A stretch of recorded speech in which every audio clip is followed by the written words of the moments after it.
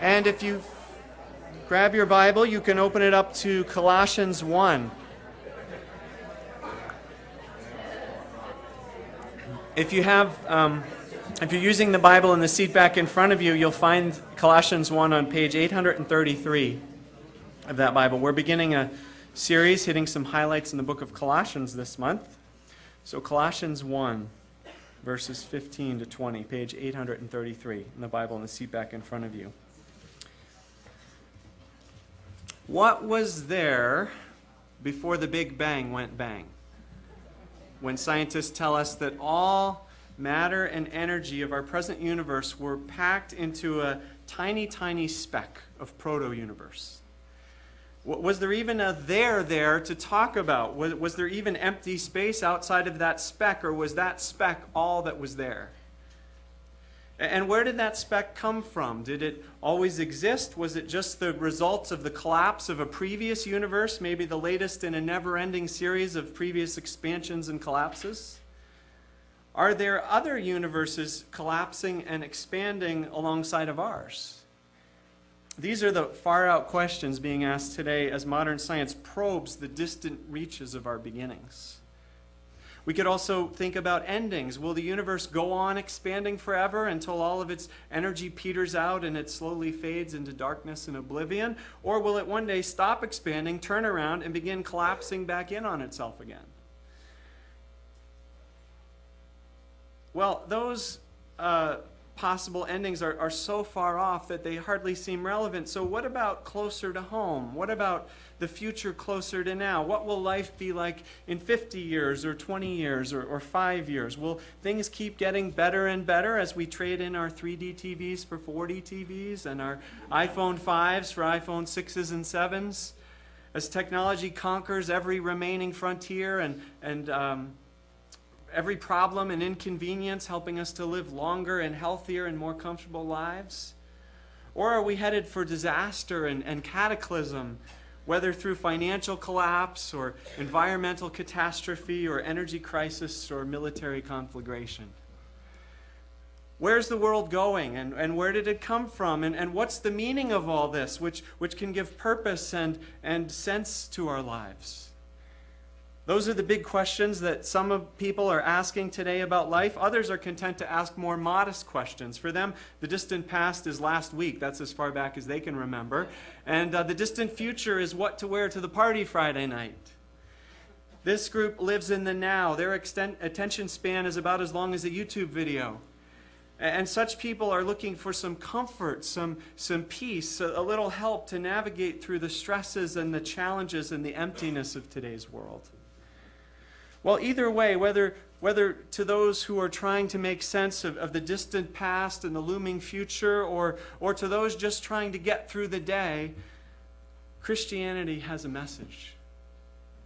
A message of hope, a message of help, a message of good news, a message about Jesus. Jesus is the answer, right? Jesus made us. Jesus will come again to rescue us out of this world. And in the meantime, Jesus loves us. He wants to restore our relationship with God, to help us along the way, giving meaning and purpose and comfort and peace to our lives. But that's not quite how the Apostle Paul sees it. This may be the gospel the American church today preaches and believes, but it's not the gospel we find in our passage today or in the rest of the New Testament for that matter. Let me give you 3 reasons I say that. First, the gospel Paul preaches in today's text doesn't view humanity the way Christians tend to today. What does it mean to be human? That's the question. As Christians today, we're quick to say that we're more than hairless apes, we're more than just evolved primates. And you know, most people are happy to go along with us there. Richard Dawkins, who's one of the leading proponents of evolution today, complains in one of his books that so many of even the secular people today refuse to believe in human evolution, presumably because they feel insulted by it. And as Christians, we say, yes, we're created by God in God's image. But then we turn around and we live just like we were created to consume. And so we even build church ministries based on consumption, catering to every need and religious desire, every taste and every preference. And we imagine a Jesus whose main reason for existence is to happily meet our every need, to help us feel better about ourselves, to ease our anxiety, to comfort our pain, to fill our emptiness. This is not the Jesus that Paul preaches. Second, the gospel that Paul preaches in today's passage doesn't view politics the way Christians today tend to. We today tend to view political realities as exclusively human and historical. And since society has chased religion out of public life and political life, we've become content to live out our religious lives in private. Sure, we may make forays into the political realm to argue and to advocate for Christian values and then to wring our hands when we fail. But while we freely say that Jesus reigns and Jesus is Lord in the privacy of our churches and our prayer closets, most of us don't really believe Jesus reigns in public. But this is not the way Paul sees the politics of Jesus. Third, the gospel that Paul preaches in today's passage doesn't view everyday life the way Christians today tend to. We tend to view church or our personal devotions as where the spiritual stuff happens. Sunday morning, we step into a spiritual space. We focus on God. We give God honor. We seek growth and comfort and strength from God's word so that we can go out and we can make it through another week in the secular world. For some of us, Sunday mornings isn't enough, and so we attend a Bible study where we have daily devotions for a spiritual top-up during the week. Maybe some of us are even envious of people like the pastor who gets to devote himself to spiritual concerns all week long while the rest of you have to slug it out in the secular world to make a living. This is not how Paul sees everyday life. Well, where am I going with all this? In what way am I suggesting that much of Christianity today is out of step with that of Paul in the New Testament? Well, to put it in a nutshell, it has to do with whose story we're telling. The story we tend to tell today, even within the church, is our own story. Whether it's the big story of mankind in the universe or the small story of our individual lives. Either way, we tend to focus on our own story and then try to figure out how God and Jesus fit into our story. But that's not what Paul does. That's not what the Bible does. After all, what is the Bible? It's God's story. It's Christ's story. And the gospel that Paul preaches and the invitation that he gives us is an invitation to get to know God's story and to figure out how to fit ourselves into that story.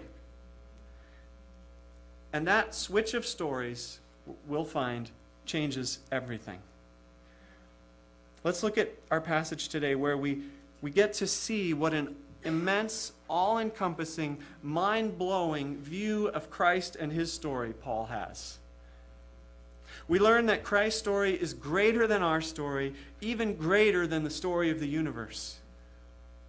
Starting in verses 16 and 17, we read, "For in Christ all things were created, things in heaven and on earth, visible and invisible, whether thrones or powers or rulers or authorities. All things have been created through him and for him. He is before all things." Paul is saying here that before the Big Bang, Christ was there. As far as I've heard, scientists have no way of explaining how all the matter and energy which presently exists in the universe could somehow have once been packed into that infinitesimal speck. But according to Paul, we can be sure that Christ was there to make that speck. The Big Bang went bang because Christ caused it to.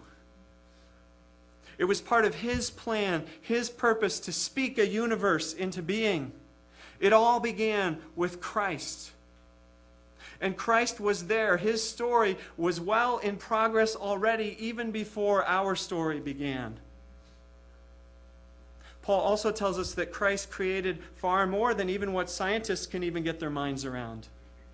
Verse 16 speaks of things in heaven as well as on earth, things invisible as well as visible, thrones, powers, rulers, authorities. These powers likely refer to both the principalities of this world, governments, corporations, institutions, as well as to the spiritual powers, often demonic in nature, which stand behind the earthly manifestations. But regardless of how all this works, how the spiritual realm interacts with the visible realm, the point is clear. Christ made it all. Christ stands at the beginning of all that is. Now, how can this be? After all, the Old Testament gives God credit for creating everything. What role did Christ play then? Well, notice the prepositions Paul uses. Verse 16, depending on your translation, says, all things were created in Christ or by Christ. And verse 17, they were created through him. Yes, God created all things, but not apart from Christ. No, Christ was there, very much involved. You could think of it this way. God spoke the word. Christ was the word. And through that word and his power and his wisdom, all that is came into being. The point is, Christ stands at the beginning of the story, his story. And not only is it in and by and through Christ that everything came into being, but verse 17, it is in Christ that everything holds together. Even now, Christ is sustaining the universe. Were Christ to remove himself for 1 second, the story would end like a book snapping shut. The universe would disintegrate. We can't understand how Christ sustains all that is, but modern science has lately given us some interesting clues and possibilities.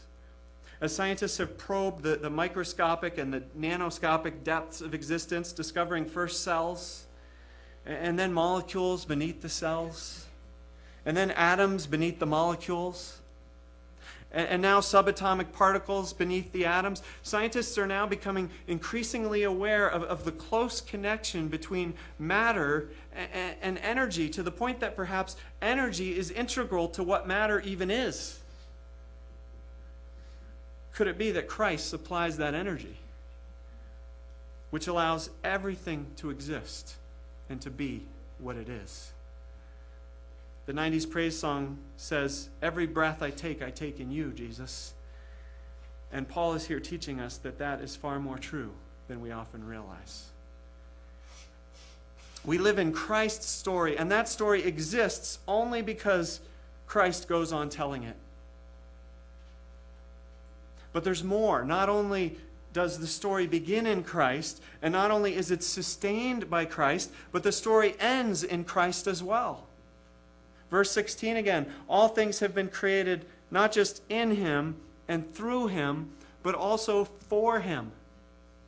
This word translated for in English is the Greek preposition eis, and it can also be translated toward. In other words, the story of our existence is moving toward Christ. Christ is the purpose and the intended end toward which everything is inexorably heading. The universe exists for Christ. That's why it's here. That's why we are here. Christ stands at the end of the story as the meaning of history, as the crown of the creation, as the ruler of the cosmos. As Paul puts it in verse 18, so that in everything he might have the supremacy when, as we saw several weeks back in Philippians 2, every knee shall bow and every tongue confess that Jesus Christ is Lord.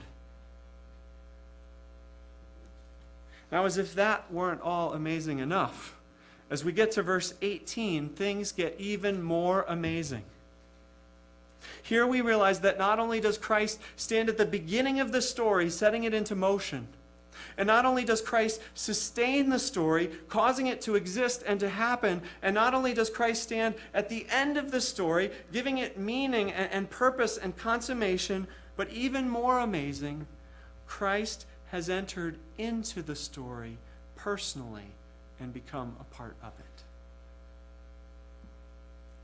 In verses 19 to 22, Paul tells how. God was pleased to have all of God's fullness dwell in the man Jesus. And through Jesus Christ's death on the cross, to reconcile to him all things, even his enemies. Can you even fathom how amazing this is? As Lauren Wilkinson puts it, in the cross, we see who God is, subjecting himself to the consequences of his creation. The one who was highest above all sought out the very lowest place and went to that place to rescue us, to rescue the story. Because we had turned away from God. The story had turned its back on its own author. And we were heading for a disastrous ending. In fact, often it still looks like disasters ahead, doesn't it? And so God, in Christ, entered the story and embraced that disaster, absorbing it into himself, so that the story could get back on track. The way Paul puts it is this: God in Christ reconciled all things to him by making peace through his blood. Do you hear that? God reconciled all things. Not just me and you, all things. Things on earth and things in heaven.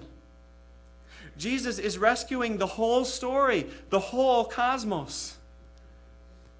Yes, he's my personal Savior. He's your personal Savior. Thank God for that.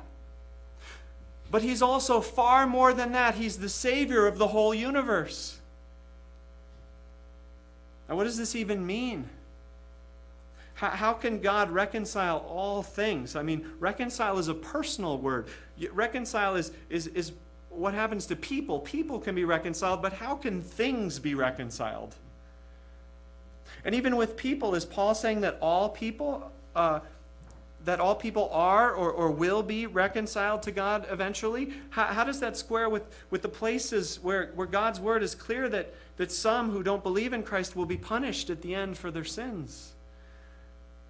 Well, these are important questions which I want to at least acknowledge, even though we don't have time to fully answer them in the time we have now. But don't miss the main point, and that is that Paul is straining language itself to try to express how big, how cosmic is the act of Christ on the cross.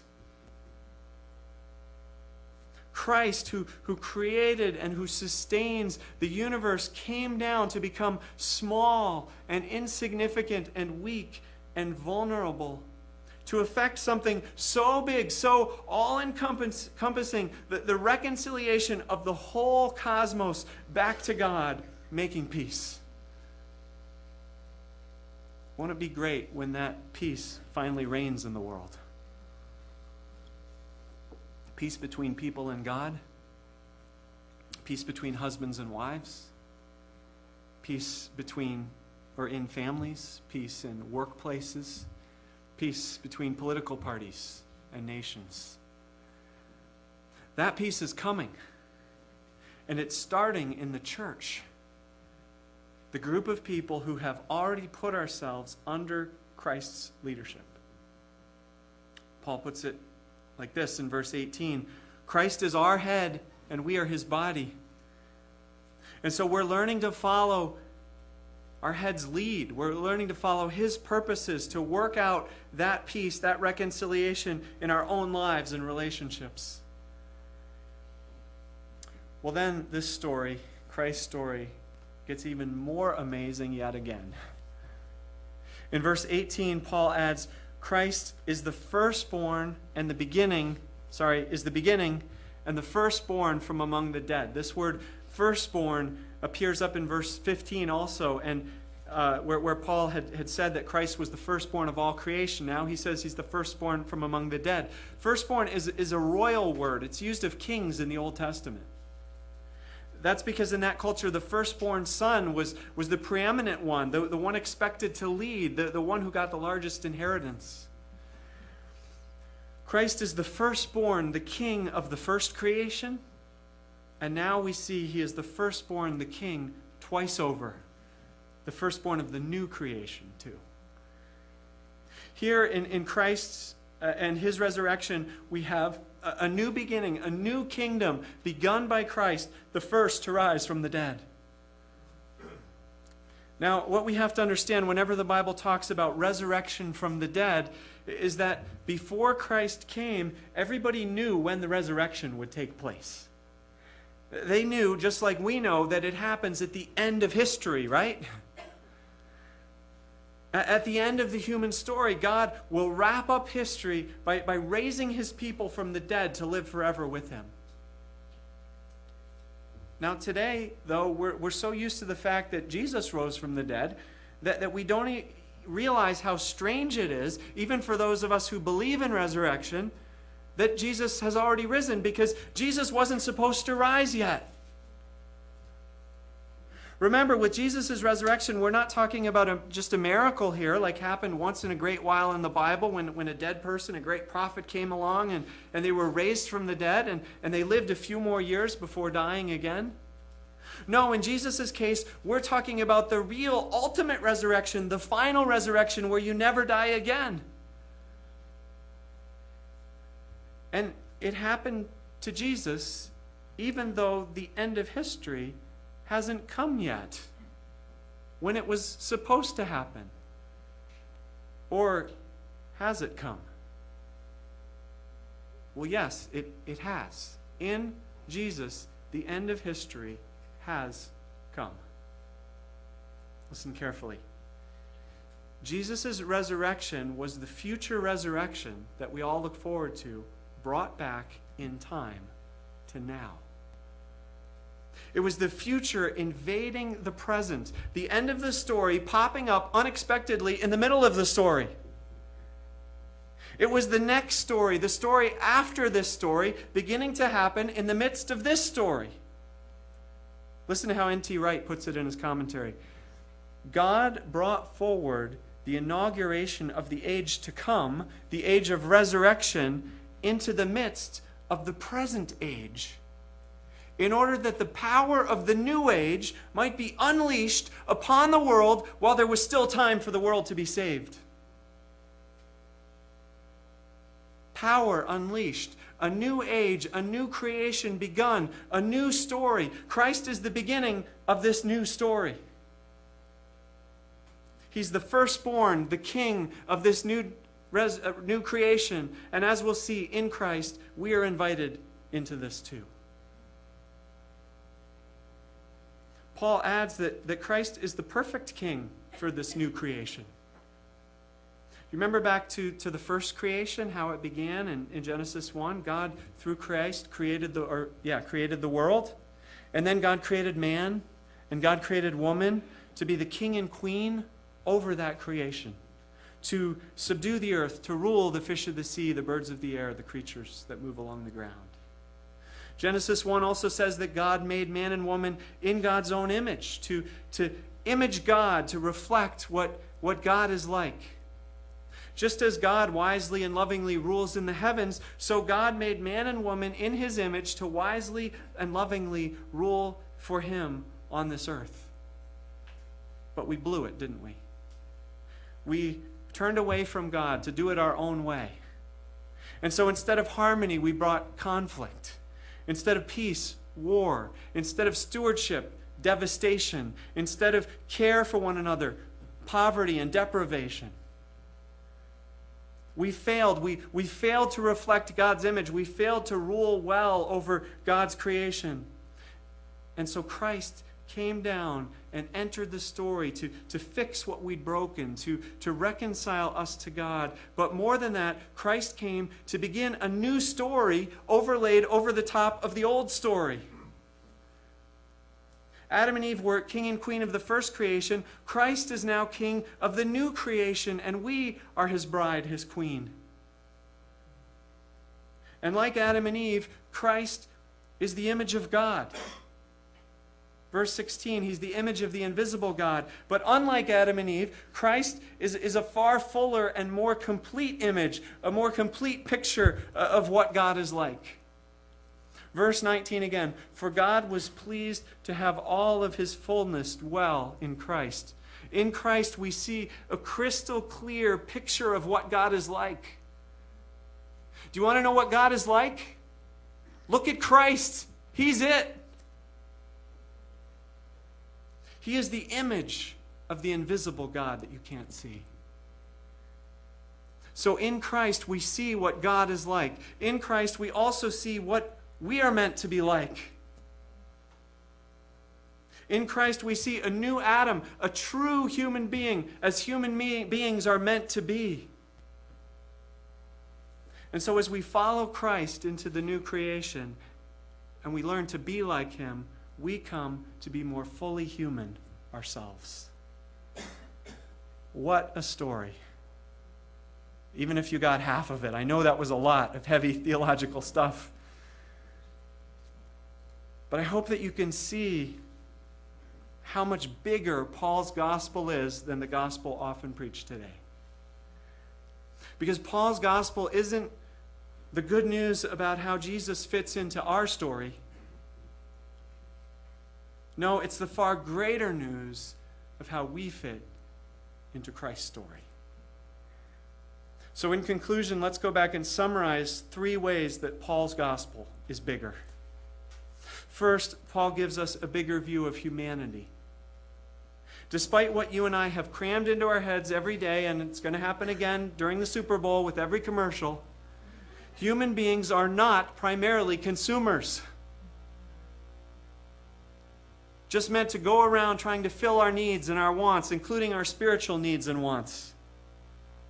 Sure, we have spiritual needs, and thank God that Christ meets them. But we are so much more than that. Jesus, the image of the invisible God, the King over the new creation, shows us who we truly are. Men and women, boys and girls, meant to lovingly rule and lead in God's new creation, helping to make peace, to mend what is broken, to pursue wholeness. We have a mission, and it's as big as the whole world. Second, Paul gives us a bigger view of politics. Paul helps us to realize that when we say Jesus is Lord, this isn't just a nice sentimental phrase that's fit for praise songs and Bible studies. No, it's a real political statement. Jesus' reign is more real than the White House. It's more real than Fox News. As N.T. Wright put it, Jesus is the reality of which all earthly emperors are mere parodies. Jesus really is king twice over. First, king of creation, and second, king of the new creation. While his rule is not everywhere acknowledged yet, one day it will be. And in the meantime, it is just as real. And so we seek it, we work for it, we live it out. When you go to work, Jesus is Lord of your workplace. When you go to school, Jesus is Lord of your school. When you watch the news, Jesus is Lord of the corporations and the communities and the governments that plot and rage in vain. Let's just remember that the way we represent Jesus' lordship is not by pushing our power agenda, but rather by giving ourselves in service and loving sacrifice like our Lord did. That's how we represent the lordship of Jesus in all of life.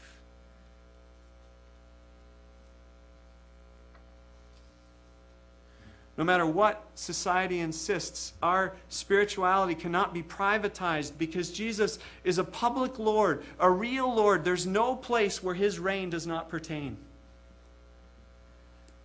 Third, Paul gives us a bigger picture of everyday life. Because Christ is the real and rightful Lord of all creation, all of life matters to him.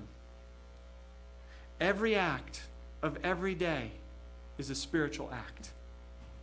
Not just church, not just prayer or nursery duty or singing on the worship team, but also doing the laundry and having dinner with your family or friends and going to work and pursuing a hobby.